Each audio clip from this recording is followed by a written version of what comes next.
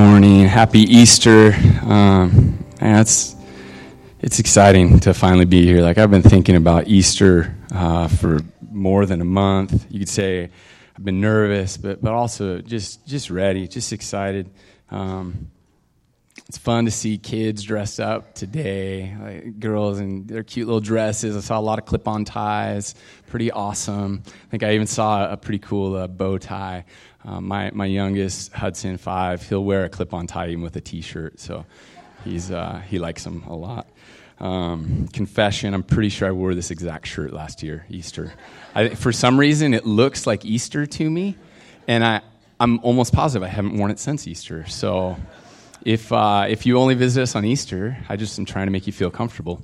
So anyway, it's so fun. We had the Easter egg hunt yesterday. I know I talked about that a little bit, but I started off, we have a 3-year-old, so I started off in the little kid area, and I love watching little kids at an Easter egg hunt. Like, just so adorable. Like, they're scared, but they're excited, and they say go, and they start moving, and they can, I mean, they're new to walking anyway, plus the grass is really long, so they're moving like these little baby dinosaurs, and then they find an egg, and they hoist it up to mom or dad, like this is the best treasure ever, right?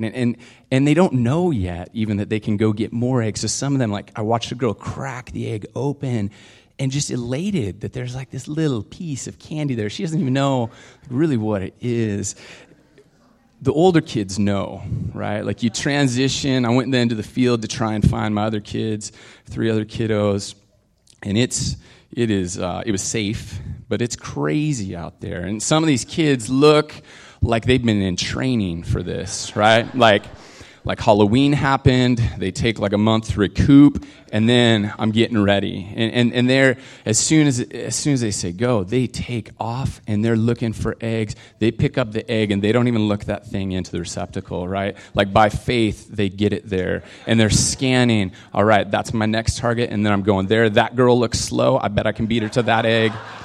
Right, so they find the eggs, and then once they're sure all the eggs are done, then they sit down with their buddies and they crack them all open. I noticed this kid yesterday with like 3 piles of candy, and I ascertained that the first pile was like the good stuff, right? Like whatever his favorites were. And then the next pile is like, this stuff's okay, but I'm not touching it yet. And I think the last pile is like, this is for my little brother and sister. Like, when they want something, I'm giving them the jelly bean or the bit of honey or whatever they don't like, right? So Easter egg hunts, they're kind of weird. Kids like them, though. I meant to look up, like, how do we even get to this point where we have Easter egg hunts? But I don't know. At some point, you stop doing them, kind of. Like, as adults, our Easter egg hunt is it's different. It's more sophisticated. We're still looking for treasure.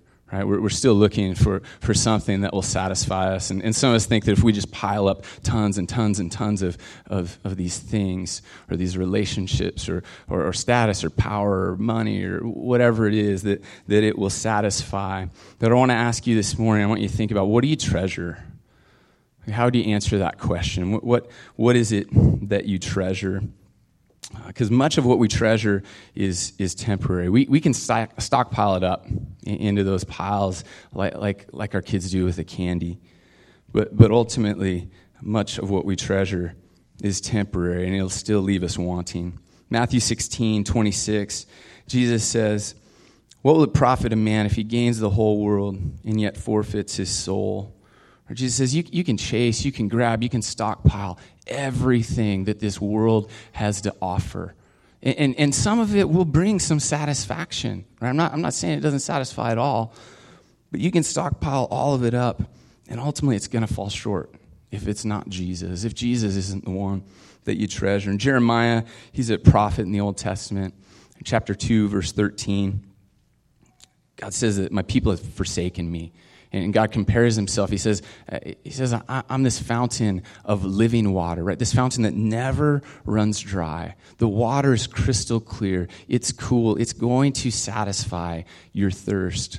But instead, you've ditched the living water. And you've gone, and it says you've dug these cisterns, right? You've dug this pit, and you've lined it. and you're putting water in this, you're stockpiling water in here, thinking that this is better than what I offer you. He says the problem is these cisterns are broken. You don't even realize it, but these cisterns, they've sprung a leak. You put your hope in this thing, and before you know it, it's empty, it's totally void.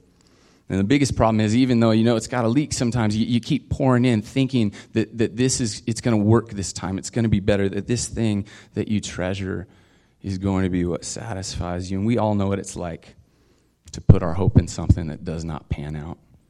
Right? Maybe it's a relationship, maybe it's a better job, maybe it's getting into that program, that school, or some kind of status thing, power, getting your bank account up to a certain point. And yet none of those things, even when they work out, none of those things compare to what God has for us. Philippians chapter 3, the Apostle Paul, he gives his resume, his religious resume, and it's impeccable. Right? The achievements he had religiously were unlike anyone certainly that he was writing to, but unlike really anyone that was even a peer of his. And he says this in verse 8. He says, "Indeed, I count everything as loss because of the surpassing worth of knowing Jesus Christ, my Lord." Paul says, nothing compares to knowing Jesus. Nothing at all. Like all the stuff that Paul looked back on, all his accomplishments, everything he did, he says it's a total waste. It's just loss compared to knowing Jesus, of being in this relationship with the living God. And I want you to hear today, I want you to know that there's nothing compared to knowing Jesus. Nothing will satisfy that desire. Nothing will fulfill you like Christ. Whatever we treasure outside of Christ will just come up short. Matthew 6:19, Jesus says, "Do not lay up for yourselves treasures on earth, where moth and rust destroy, where thieves break in and steal.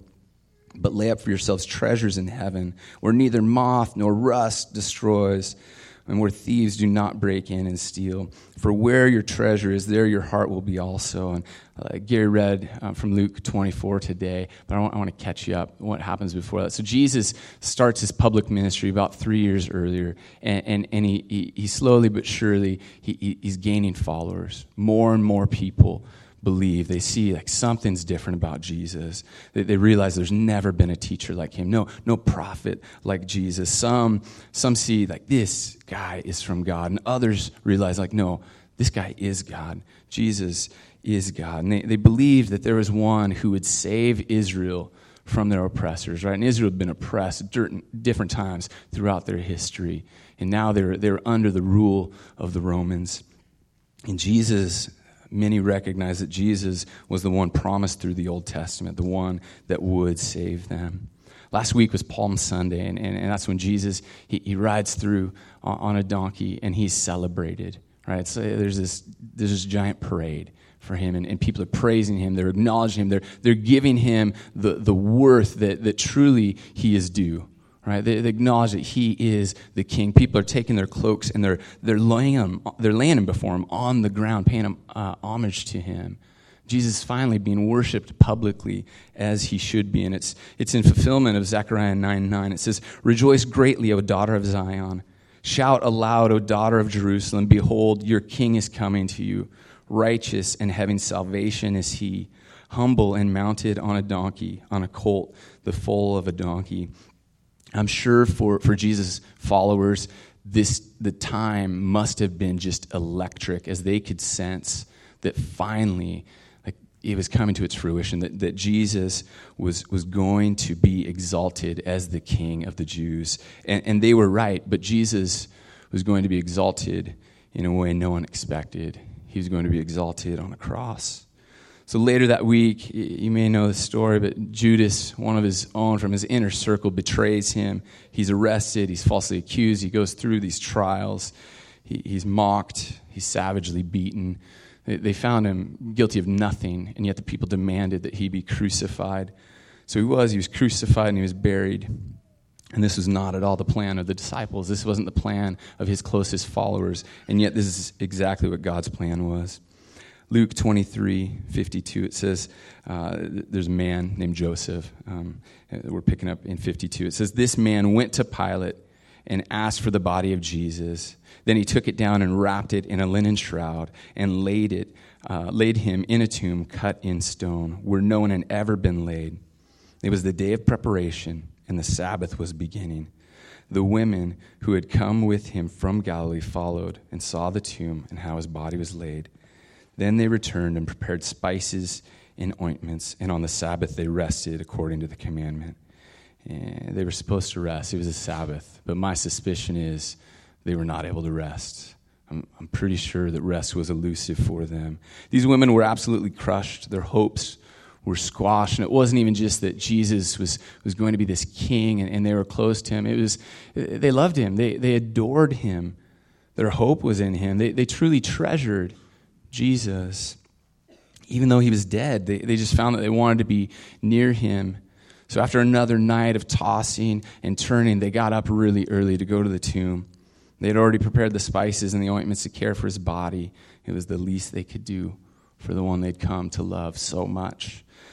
Verse 1 of chapter 24. But on the first day of the week, at early dawn, they went to the tomb, taking the spices they had prepared, and they found the stone rolled away from the tomb. But when they went in, they did not find the body of the Lord Jesus. So they went in expecting to find a corpse. They went in expecting to find the body of Jesus in the tomb. They did not expect for it to be empty. Jesus raising from the dead was not on their minds. Like maybe they woke up that first morning after Jesus was crucified and hoped that it had all just been a bad dream. I'm sure many of you have experienced that. You lose someone that you love, and that next morning you wake up just hoping it was a terrible nightmare. So maybe that happened to them, but by now they knew Jesus was dead. There's a common misconception that people back then just easily accepted that Jesus rose from the dead. Like their mind isn't as sophisticated as the modern mind today. They didn't know anything about science. They were open to superstition. They were open to mystical things, miracles, supernatural. So they would just buy that. Oh yeah, Jesus rose from the dead. But verse 4 it says they're perplexed about this. Right, they come to the tomb and they're perplexed. They can't figure out what happened. It didn't add up. They saw Jesus' dead body in the tomb days before. So their brains flood with possibilities. Like, who did this? What happened? Was it grave robbers? But how would they get the stone away? Would the disciples do this? That doesn't make any sense. There's no indication that one of the possibilities that these women thought when they got there was, oh, Jesus rose from the dead. Awesome. Right? They did not think that. There's nothing that shows us that. We skip down to verse 6. Angels are talking to the women at the tomb. It says, he's not here, but he has risen. Then he says, remember how he told you. Right? So Jesus said this while he was still in Galilee, that the Son of Man must be delivered into the hands of sinful men, be crucified, and on the third day rise. The angels say that to the women. None of the women go, I told you. He did it. Woo! Right? Like that did not happen. In verses 10 and 11, we'll get to these later. They go and tell the disciples, right? His closest followers. And the disciples, it says, they didn't believe him. They did not believe these women. They thought it was an idle tale. So the notion that people back then heard that Jesus rose from the dead and just bought it, accepted it as truth without, even thinking much is just not true. And maybe that's you today. Maybe like, hey, maybe Jesus died for me, but I can't buy this resurrection stuff. Like, that is not scientifically possible. You're right. It's not scientifically possible. This is a supernatural act of God. God intervened, and through the Holy Spirit, he rose Jesus from the dead. I think it's really interesting that the women were the first witnesses in the gospel accounts to Jesus' resurrection. In the centuries immediately following the gospel accounts, women being the ones that were the first ones to realize that Jesus had risen from the dead, the first ones to even see Jesus. This is used as an argument why the gospel accounts can't be true. Women were not highly viewed back then. The testimony of a woman it wasn't credible compared to the testimony of a man. So So they dismissed that this was true. Right? There are people, there are quotes where they call these just emotional women, right? That didn't know what they were talking about, that wanted to see what they, or wanted to see what they believed, what they thought. And oddly enough, today, historians, Christian and non-Christian, see this actually as evidence that the gospel accounts are true. Right? Because back then, no one would have fabricated a story with a female as the lead testimony that Jesus had risen from the dead. No one would have made up something and had women as the ones that were saying, no, this happened. Their testimony could be support, but never foundational. Let's jump back in verse 4. It says, while they're perplexed about this, behold, 2 men stood by them in dazzling apparel. And as they were frightened, they bowed their faces to the ground. The men said to them, why do you seek the living among the dead? Why do you seek the living among the dead? And this question's just been rolling around in my brain and my heart for the last 4 weeks. I think 2,000 years later, this question is just as important for us to think through as it was for them. The question challenges our focus. It challenges our beliefs about Jesus. It invites us to examine where we try and find life. The obvious answer to the question is, well, because he was killed, he died, he was crucified. Like, we saw this. Back in 6, it says, and I read this earlier, remember how he told you while he was still in Galilee, Son of Man must suffer, must be crucified, and rise on the 3rd day. Nathan already shared the gospel, really. It was awesome. I'm gonna paint a couple other things in there, but Nathan, you killed it wherever you are. So God created us to be in this relationship with him, and it was perfect. Nothing wrong with it. Totally flawless. Man and the divine in perfect relationship. And yet we know, as Nathan said, sin enters through Adam. There's a pastor named David Platt, and he said, the essence of sin is man substitutes himself for God. Right? We put ourselves in God's place. We want to call the shots. And that sin, it shattered the relationship. Right? It's marred actually all of creation. Our sin is against God. He alone is worthy of our worship, our affection, our devotion. But we've substituted ourselves in God's place because we want to call the shots. We want the glory. We want the control. The Bible tells us that we are in rebellion against God. And maybe you hear rebellion, because this is something at our church actually we say a lot, that we're in rebellion against God. And you're like, what are you talking about? I'm not in rebellion against God. And I think part of the problem is all of humanity is in that rebellion, so we can't spot it. I was in middle school, and there was this one time, I don't remember the details, but somehow our teacher left the room, and we knew it was going to be a long time. And it pretty quickly turned into the Lord of the Flies, okay? I was a kid that didn't like getting in trouble. I didn't like doing much wrong. I mean, obviously, I still did stuff wrong. But that day, like, there was something about, like, the spitballs my buddy was making that it was, like, drawing me in. Pretty soon, I've got a straw. I'm making spitballs, and the room's just chaos. It's terrible we did this. Absolute chaos, right? And me and, like, 3 other dudes were, like, ducking behind chairs, and we're, like, on the same count, we're going to jump up and nail these guys. And we didn't know, like, our backs were to the door. We didn't know the teacher started watching through the window. Right? And just as she opened is when we did our big attack. Man, we easily get roped into what we don't even realize is happening. We don't recognize when we're rebelling against God because everyone is in rebellion against God.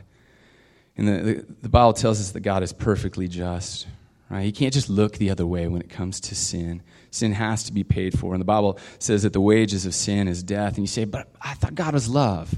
Well, God is love. But he doesn't just look the other way.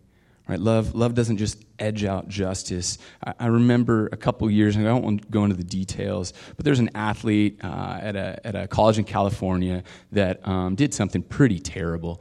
And a judge actually ended up finding him guilty. And there was a pretty broad range of the sentence that was possible. And the penalty that he got, the sentence he got, felt minuscule compared to what this guy did. And for the sake of argument, let's just assume for this story that he did do it. And people were outraged all across the nation over what this guy did. This was not justice. right? This judge blew it. People were calling for this judge's job, that he should no longer have the privilege of sitting on the bench. God is a just judge, right? He does not make mistakes. He does not look the other way. We stand before the judge and we're guilty, and the sentence is death. But God promised a way. He said that he would redeem. He said that the Savior would come. So Jesus comes, like Nathan said, fully God, fully man. And he had to come to us because we could never make our way to him. He lived the sinless life that we were supposed to live. And because he never sinned, he could step in. He could take our place. Scripture says that Jesus, he who knew no sin, became sin. So earlier I said that the essence of sin is man substitutes himself for God. Well, the way of salvation is Jesus willingly substitutes himself in the place of sinful man, dies the death that we deserve to die. The blood of Jesus, the spotless lamb, satisfies the holy wrath of God and saves all who would put their faith in Jesus. Romans 10:9, I love this verse. It says, because if you confess with your mouth Jesus is Lord and believe in your heart that God raised him from the dead, you will be saved. So not only did Jesus die, but we celebrate today that he defeated death when he rose from the grave. It's ironic that the death of Jesus put death to death. Right? There's victory over death because of Jesus. We're no longer stuck dead in our sins if we put our faith in Christ, because Jesus conquered death. So that curse has no hold on us any longer. So these women, says, why do you seek the living among the dead? Well, because Jesus died. We know now Jesus was the atoning sacrifice, but they didn't get that yet. The question, why do you seek the living among the dead? Obviously, it reveals that Jesus is alive. These women were seeking this dead Jesus, this lifeless body. They were going to pay their last respects as they prepared his body for his final burial. And I'm sure the tears were just waiting. Stories, if they could have seen Jesus, the stories would have flooded into their minds. However, they come and they find that Jesus is actually alive. And what a total shock. What a total shock to find out that Jesus is alive. How shocking for the women, believing he was dead, to come and see this empty tomb and be told that God had raised him from the dead. Because of the resurrection, we don't seek a dead Jesus, right? We seek the living Jesus, and this Jesus is the only one who can give us life. The question, why do you seek the living among the dead? It challenged what these women believed about Jesus. Right? It challenged what they thought was true. They believed that death held power over Christ. And the angel's question challenged that. And I want you to ask yourself, is there anything about what you know, what you believe about Jesus that needs to be challenged? And I would say, if your understanding of Jesus is not based on Scripture, then it needs to be challenged. Because this book, the Bible, tells us what is true about Jesus. There's all kinds of other stories and thoughts and ideas about Jesus, but it's Scripture that tells us who Jesus is. And these women needed their belief about Jesus to be challenged. The question, why do you seek the living among the dead? It changed their focus. They were focused on the cross. They were focused on Jesus' death. And the question, why do you seek the living among the dead, took them off the cross into the resurrection. And the cross is our symbol as Christians, right? This is our symbol, and rightly so. The cross is everything to us. And yet, without the resurrection, the cross loses its meaning. Jesus rising from the dead means that God accepted the sacrifice of Christ as our substitute, that it counted, right? That it worked. That if we believe in Jesus' death and resurrection, we die with Jesus to that old life, like we talked about in the baptism. We die to our old self, our old ways, our thoughts, our us calling the shots, and we rise with Jesus just as he resurrected. Without the resurrection, we wouldn't call it Good Friday. It would just be a tragedy, like so many other tragedies throughout history.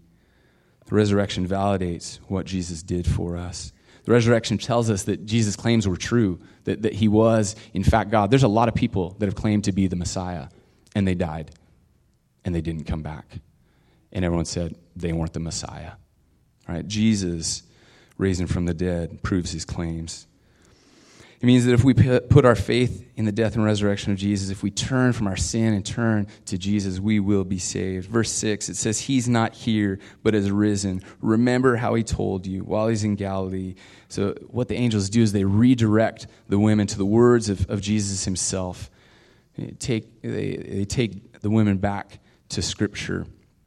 Yeah, man, if you aren't reading God's word, I'd invite you to do that. We have so much access to God's word today, it's incredible. I think I have like 6 different versions on my phone for free, right? I've got 3 different Bible reading apps, okay? We have so much access to Scripture. We need God's word. It's God's word. In God's word, he reveals himself to us. He helps us understand what we need to be saved. So they used Jesus' own words to put them back on track. It was God's words that set them straight. Without God's words, we're operating on our own ideas, beliefs, assumptions, presuppositions. The question, why do you seek the living among the dead? It's because this is what we do. We look for life in all the wrong places. We search for life among dead things. We would never go to a cemetery thinking we would find life there. No one would ever do that. And yet, this is what we do in our life. We think that this thing or that thing is going to give us what we want. It'll fulfill us. It'll make us happy. It'll make the pain go away, whatever it is. And yet, only Jesus gives life. It's in John 14:6. Jesus says, I'm the way, I'm the truth, and I'm the life. No one comes to the Father but through me. So Jesus, he promises us life now.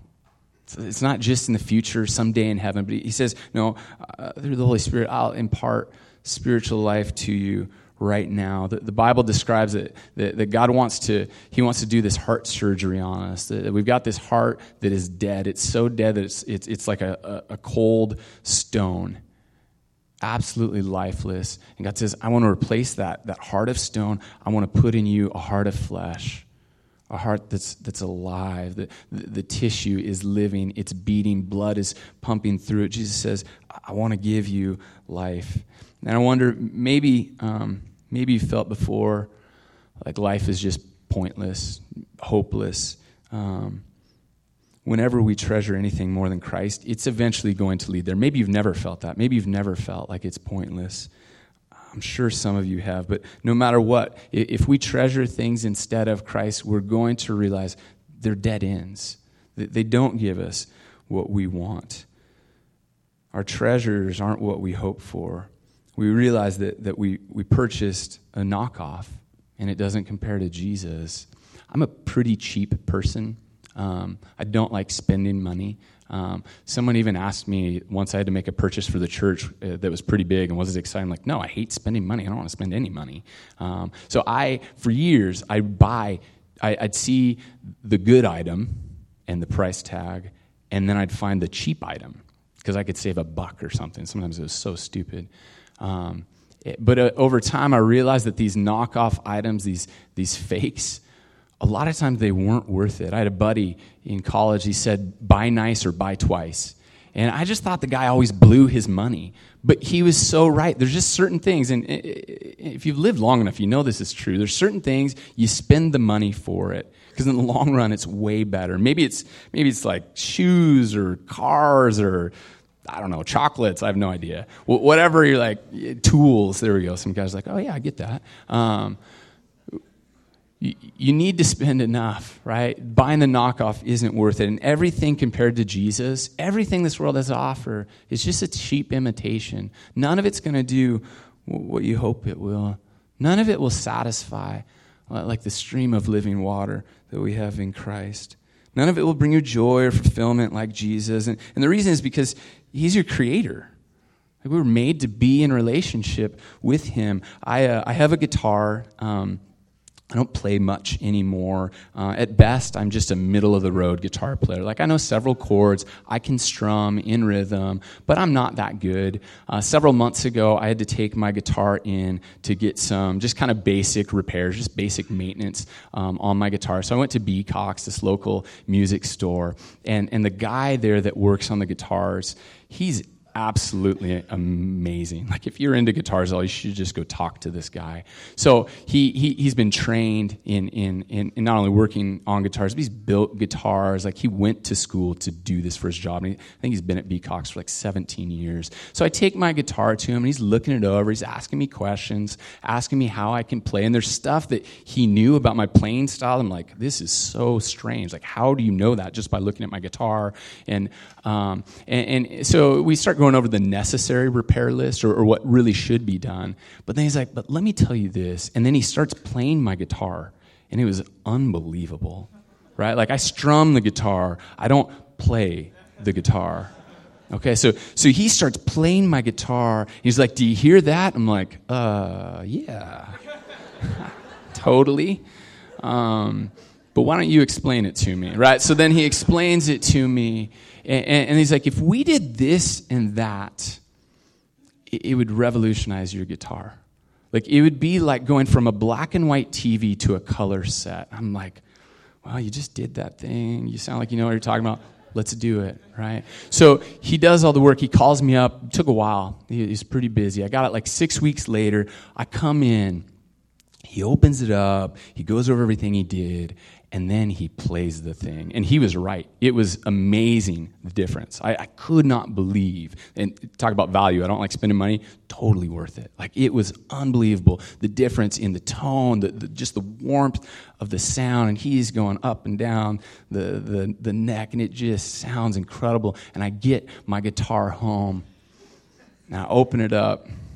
You see where I'm going? I open it up. And I play the thing. And I felt bad for my guitar.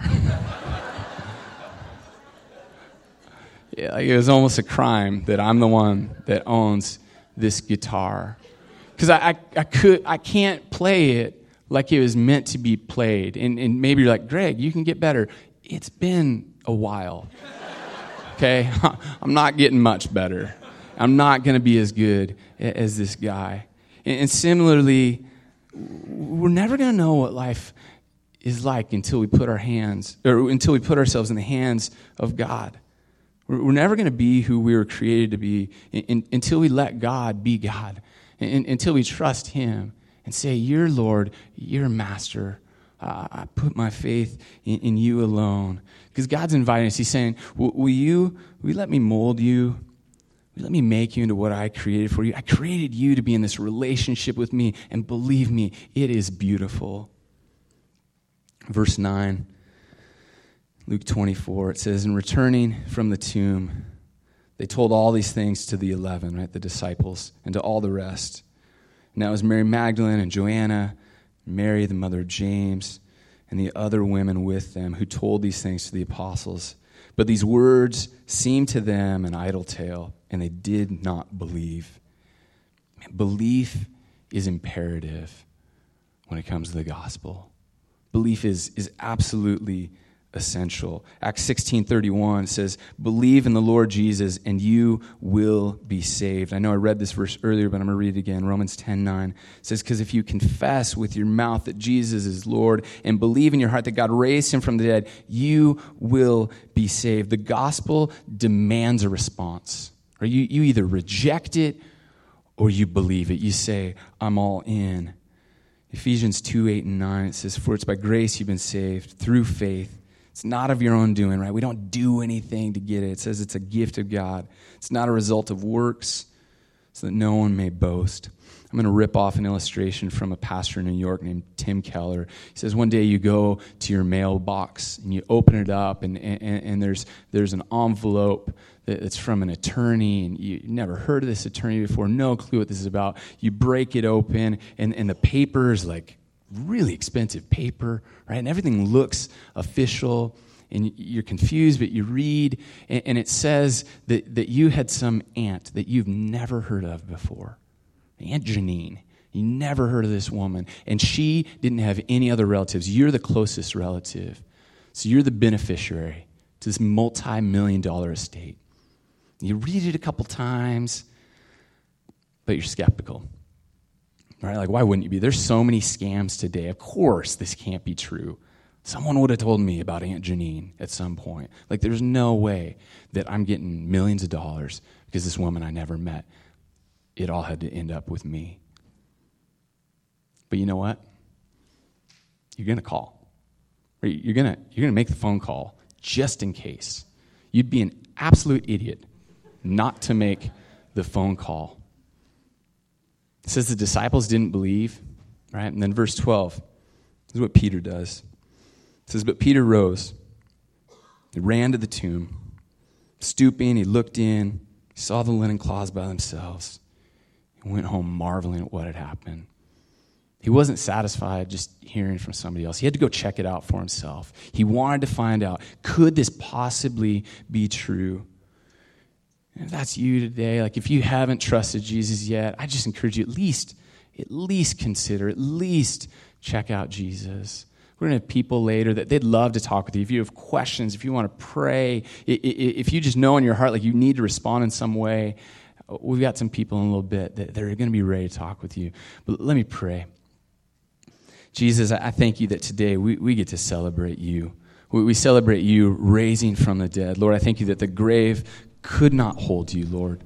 That you rose proving that the sacrifice of your blood being spilt for us, your body being broken for us, that it was accepted by God. And because of that, we can have the forgiveness of sins, Lord. Jesus, I pray for our hearts, whether we've been going to church for decades or maybe this is our first time here. Lord, I pray that our hearts would respond to you. We'd respond to the truth of the gospel, Jesus. It is in your holy name that we pray. Amen. We're going to take communion. We're going to continue to celebrate Easter, and we're going to do that right now by taking communion. So our ushers are going to come forward, and communion, this is a meal that Jesus said, this is for my people, right? So if you have put your faith in Jesus, this meal is for you. If not, just let it pass by. Like no one's watching. No one's going to know you didn't take it. But this meal, it represents Christ's body broken for us and the blood shed for us, and you can start passing it out. So you're going to hold this. You're going to take the elements. You're going to hold them. And then after this song, I'll come up and lead us all in taking these elements together.